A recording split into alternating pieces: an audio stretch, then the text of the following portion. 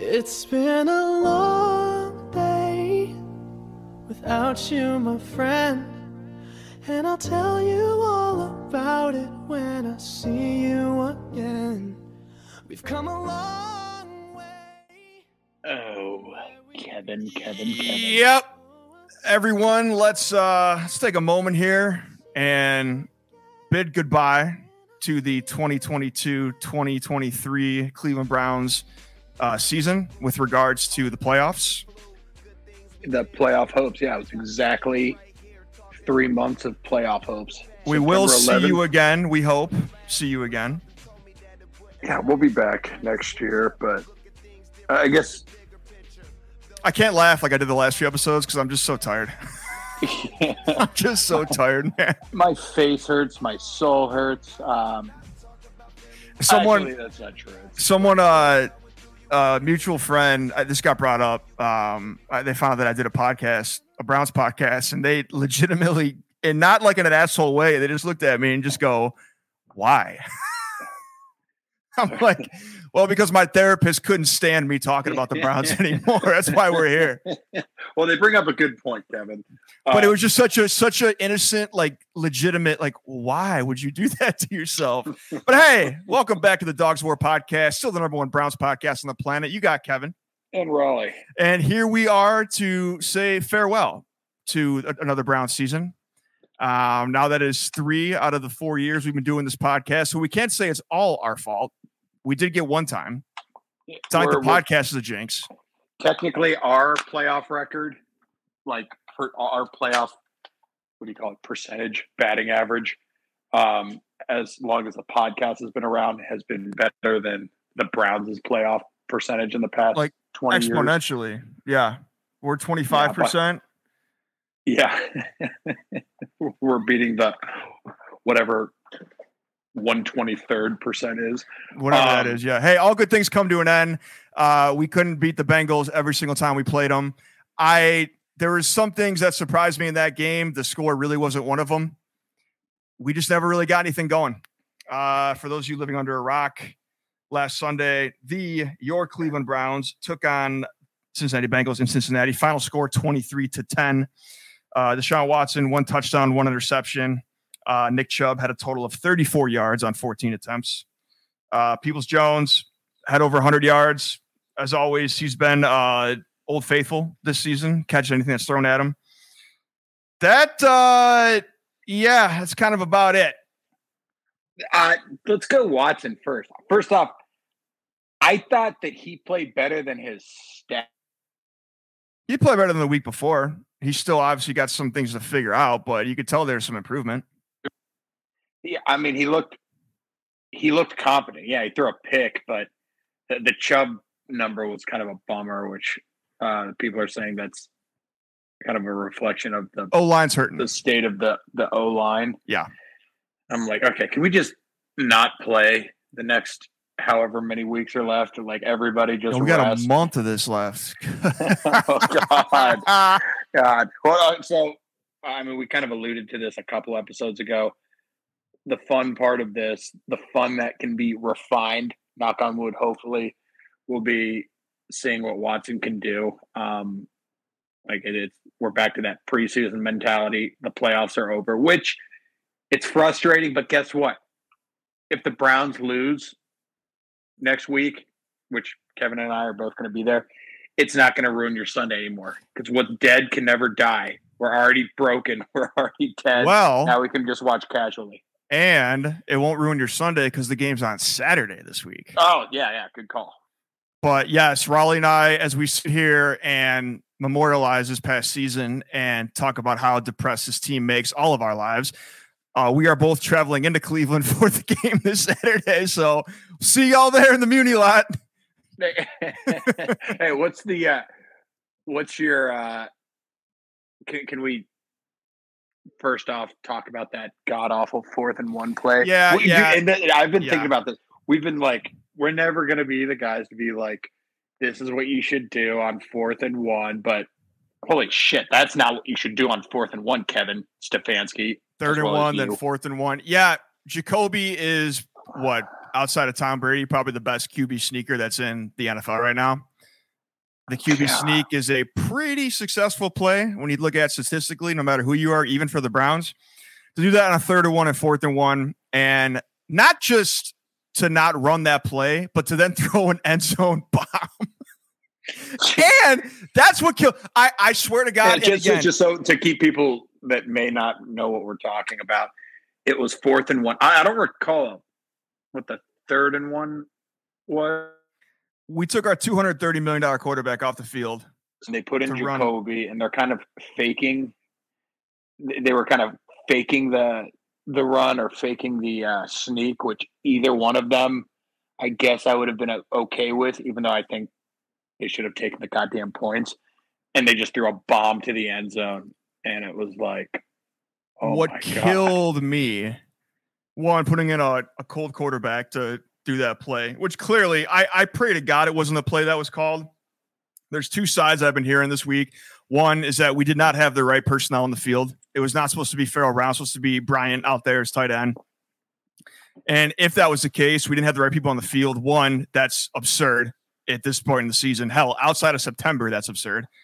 Number two, that we didn't call timeout to fix things and just let that go on. And then it just doesn't make any sense. Why are we throwing end zone bombs on 4th and 1? That we say, you said it, we say it all the time. We are not analysts. We are not here. We don't know anything about calling plays at any level of football. I will say that was the most, and I think he's a phenomenal offensive play caller. We'll get to that.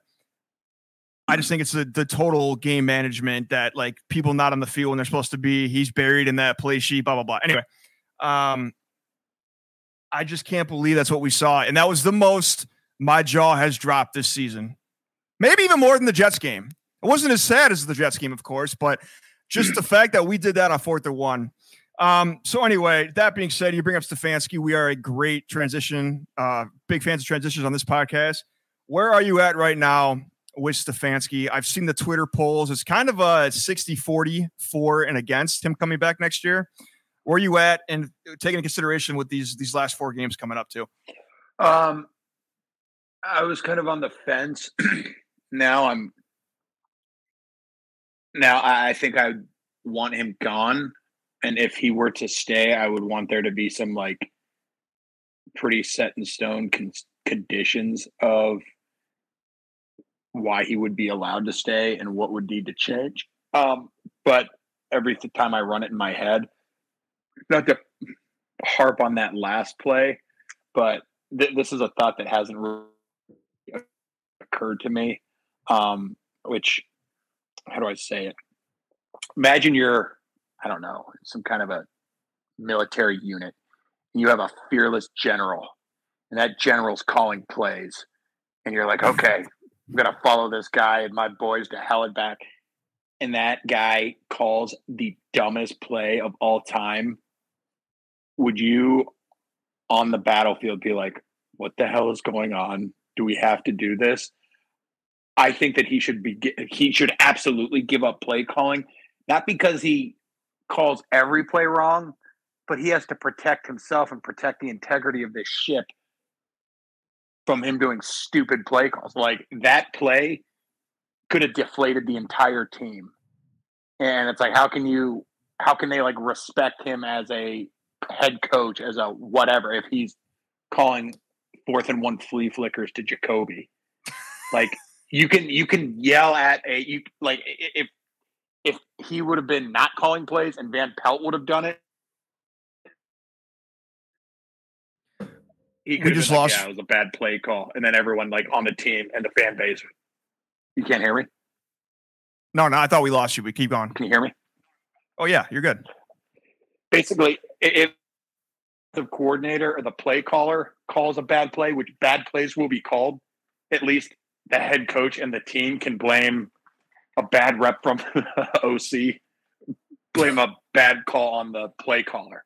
But it's like, when it's the head coach doing it, it's like, wow, that's the guy who's in charge of us, and then panic ensues. I think everyone's panicking. I'm kind of panicking. And it's like, that's not, like, the only thing that's wrong with this team. You got the offense. Well, offense is decent most of the time when the O-line isn't completely shot and We'll see how it shakes out with Watson. Defense is a mess. Special teams is a mess. And that all kind of falls under head coach. And he's just buried in that goddamn Denny's menu. It's like, what are you looking at? We need somebody that can lead a team. There are teams with lesser talent doing significantly better than this team.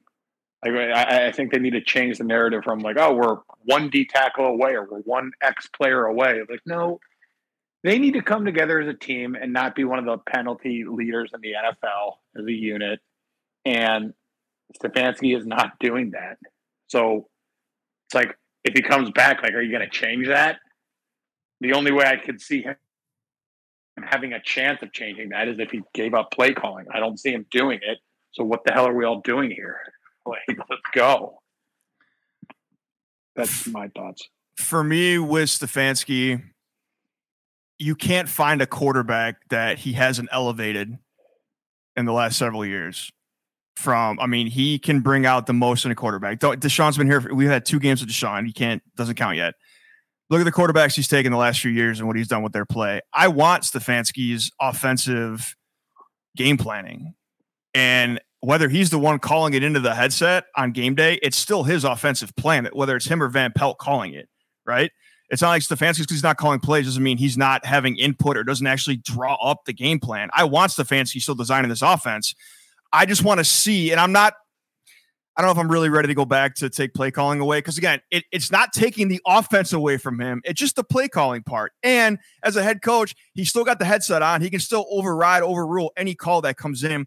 I just want to see what it would look like just for him to be able to focus on other things like the clock management, like the 4th and 1 stuff, the subs, just overall stuff, right? He's not going over the defense and reading over and trying. No, not like that. Relax, everyone. I'm just saying he's still going to be playing in the offense again, whether he's calling it or not. I still want his offense. I just want to see what it's like to have him just kind of take a step back for a game and see what happens when Van Pelt does it, and see what happens to the rest of the team and the rest of the game. These next 4 games are huge. I mean, we didn't think it would be. We thought he'd get a full year with Deshaun after this year, regardless. If I had to bet, I would bet that's what he was told. We have no information on that, but kind of what that was the handshake agreement coming in this year because they realized he was given a shit situation to work with. However, all that being said, I still want Stefanski, but we need a new DC, need new special teams. Again, not here to run people out of town. Both those people are solid individuals, but it just ain't working out. There's no discipline. There's no leadership. We're dying in those areas of the ball. My thing, though, is Jimmy Haslam has proven to be the most impatient person when it comes to coaches and GMs, right? We've had like 5 coaches in 10 years, something like that. So no matter what we think, no matter what he says or the language we're getting or the vibe we're feeling from him, he could just as easily fire Stefanski after the last week in Pittsburgh this season. We can win out or we could go, 1-3 the rest of the way or 0-4. It does not. Jimmy can go either way, and it shouldn't surprise anyone at this point. I can't go through another full reset right now, especially with it. Essentially, we're going to reset everything, right? That'd be a whole slew of things to come. Again, my ideal situation is they tell Stefanski, hey man, we got to try you not calling plays. We want your mind. We want your offense, but we need you to be cerebral elsewhere. And you got to get a new DC and special teams coordinator. So right now I'm on the Stefanski train still. But you're fooling yourself if you don't think Jimmy's getting wildly impatient and is getting more and closer to pulling the plug here. Well, I don't think from what, because we've seen it. We've seen it. You said we've seen him do it so many times. Yeah, we've seen it. I mean, Hugh got the better part of 3. I guess technically Hugh got what 2. You got a quiet extension and then 4 fired. Games. Yeah. Freddie got 1 year. I mean, this is year 3 for Stefanski, and I don't think that pulling the plug on it's frustrating. It sucks that we're in this position where we're debating it, but I don't necessarily put it on Jimmy. Like I would be interested to hear if Stefanski were interviewing for his job, what would he say or what would he recommend? Because as far as showing like changes in games, throughout the season, this team has literally not gotten better since week 2. The defense has shown up. Credit to Joe Woods sometimes, I guess. But something I can't not think about is, like, you and I were just talking heads, everybody on Twitter, fans, whatever, we're all just kind of speculating. Well, the only person that has authority to make true decisions as far as like on that affect this team during the game or during the offseason, you have Stefanski, you have Barry, and you have the coaching staff. Now, this offense or the defense has been bad all 3 years, inconsistent at best, with like the positive things showing as far as the defense goes was last year, half the season. Who is evaluating the job that Woods does as far as, you know, the X's and O's play calling during the game? Depot's pulling all these strings. Well, I mean, are they like looking at the defense and the special teams units and being like, yeah, great job, guys? Because it's been 3 years. Like, this isn't Woods' first year. This isn't Prefer's first year. They've just been shit. And it's like, so has the people evaluating them technically. And I think that comes to Stefanski, unless he's been like trying to get rid of Woods, but hasn't been allowed to get rid of Woods. That doesn't seem plausible. Like, what are you doing outside of calling plays right some of the times? Because you're not coaching this team to a disciplined unit. And outside of Bill Callahan and the offensive line, like, what coaches are doing their job? Stub Mitchell, running back coach. Legend. That's like literally nobody has gotten better on defense. It's been you nailed it. You nailed it. No, I'm only cutting you off because drafting guys that don't get better. No, you nailed it. I was just saying I'm cutting you off because you're starting to go out again. But you nailed it. We have not gotten better since the start of the season. Offense has been one of the more, top 10 efficiency, all that. I understand that. I'm not worried about that. Especially with Watson here now. He'll get better. We'll figure this thing out. Defense, special teams has just not gotten better at all. And overall, when you look at the operation from a 50,000 foot look down record, yeah, I realize Stefanski's had 5 different quarterbacks now in his 3 years, COVID years. We've gotten worse every year. The record's been worse every single year. And again, I'm not trying to throw anyone out of town here, but the clock is ticking. When Haslam puts $250 million into one player, when we got, hi, Quinny. Everyone, please welcome our third co-host, Quinn Davis. She is 10, 11 months old, maybe the youngest co-host we ever had. And she's teething. D. Podesta is the one that is behind the scenes looking at all this stuff. And that's why I said on a couple episodes ago, there's like 3 different cliques inside this building, right? You got Depot and Jimmy doing their own thing. Then you got Barry and Stefan.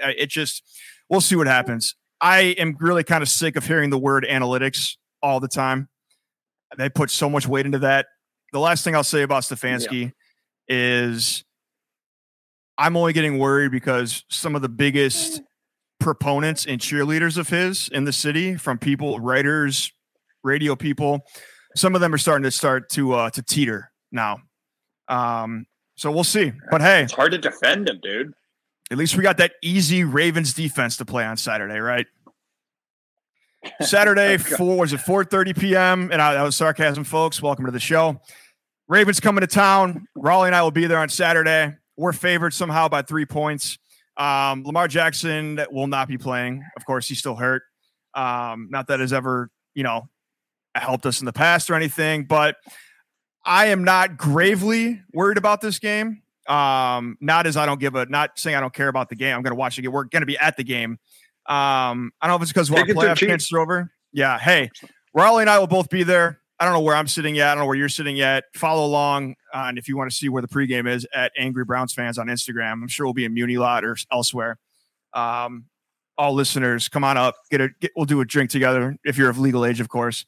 So yeah, here we go. It'll be easy. What do you think our final record is going to be? There's a question we're going to end with. What are we at now? 5 wins. We're 5-8 right now with 4 to play. It'd be sweet if they could get to 9, but what do we got? We got Ravens. We got Bengals. We got Steelers. Steelers. Ravens, Saints. What's wrong with me? We go this week is Ravens, Saints, Washington, Pittsburgh. Oh, God, what a winnable, dude! This whole schedule. That's. We can go 4-0 or 0-4. It would not surprise me one way or the other. You know what I mean? Yeah, going back on what we were talking about with Stefanski. I'm looking at this as a tryout for his head coaching job next year. We didn't think it was going to be, but it is now. Yeah. And like, all right, let's see what you can do. It's so frustrating that this season, compared to years past, they had a pretty, very, very, very favorable season. And they're showing up with this mediocre at best record. And it's like, dude, next year we're going to be like playing the defending Super Bowl champs game 1 or something stupid. It's going to be the longest offseason, even longer than the last one. I'm telling everyone right now. We got to end on a positive note. Yeah, true. Also, here's one. I saw some scenario, could be BS. It is Twitter. Some scenario where if we lose a certain amount of games in these last few, like we're locked in for a game at Vegas next year. I'm in for that. We're going to that. Anyway, my prediction. I'm sorry, folks. I'm going, and this is me being very, very, very nice. I'm going 7-10 is our final. We're 5-8 right now with 4 to play. 7-10. I wouldn't be surprised with 6-11 either. What have they shown that would make me change my mind? Yeah, no, that seems like here's a positive. What I would go with. Let's just play spoiler. We knocked the Ravens around on Saturday. I mean, we start messing with their playoff stuff. So let's just think about that. We're back to what the old, we always played playoff spoiler the best we could. Not that we ever really did it, but that's something we can look forward to. Anyway, that's all I got. We will have, obviously, we're going to be here the rest of the season with you all. We will be at the game on Saturday.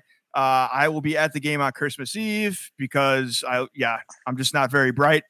For Raleigh, for Quinn, for myself, they listen to Dogs of War podcast. See you Saturday. Go Browns and good night, Cleveland.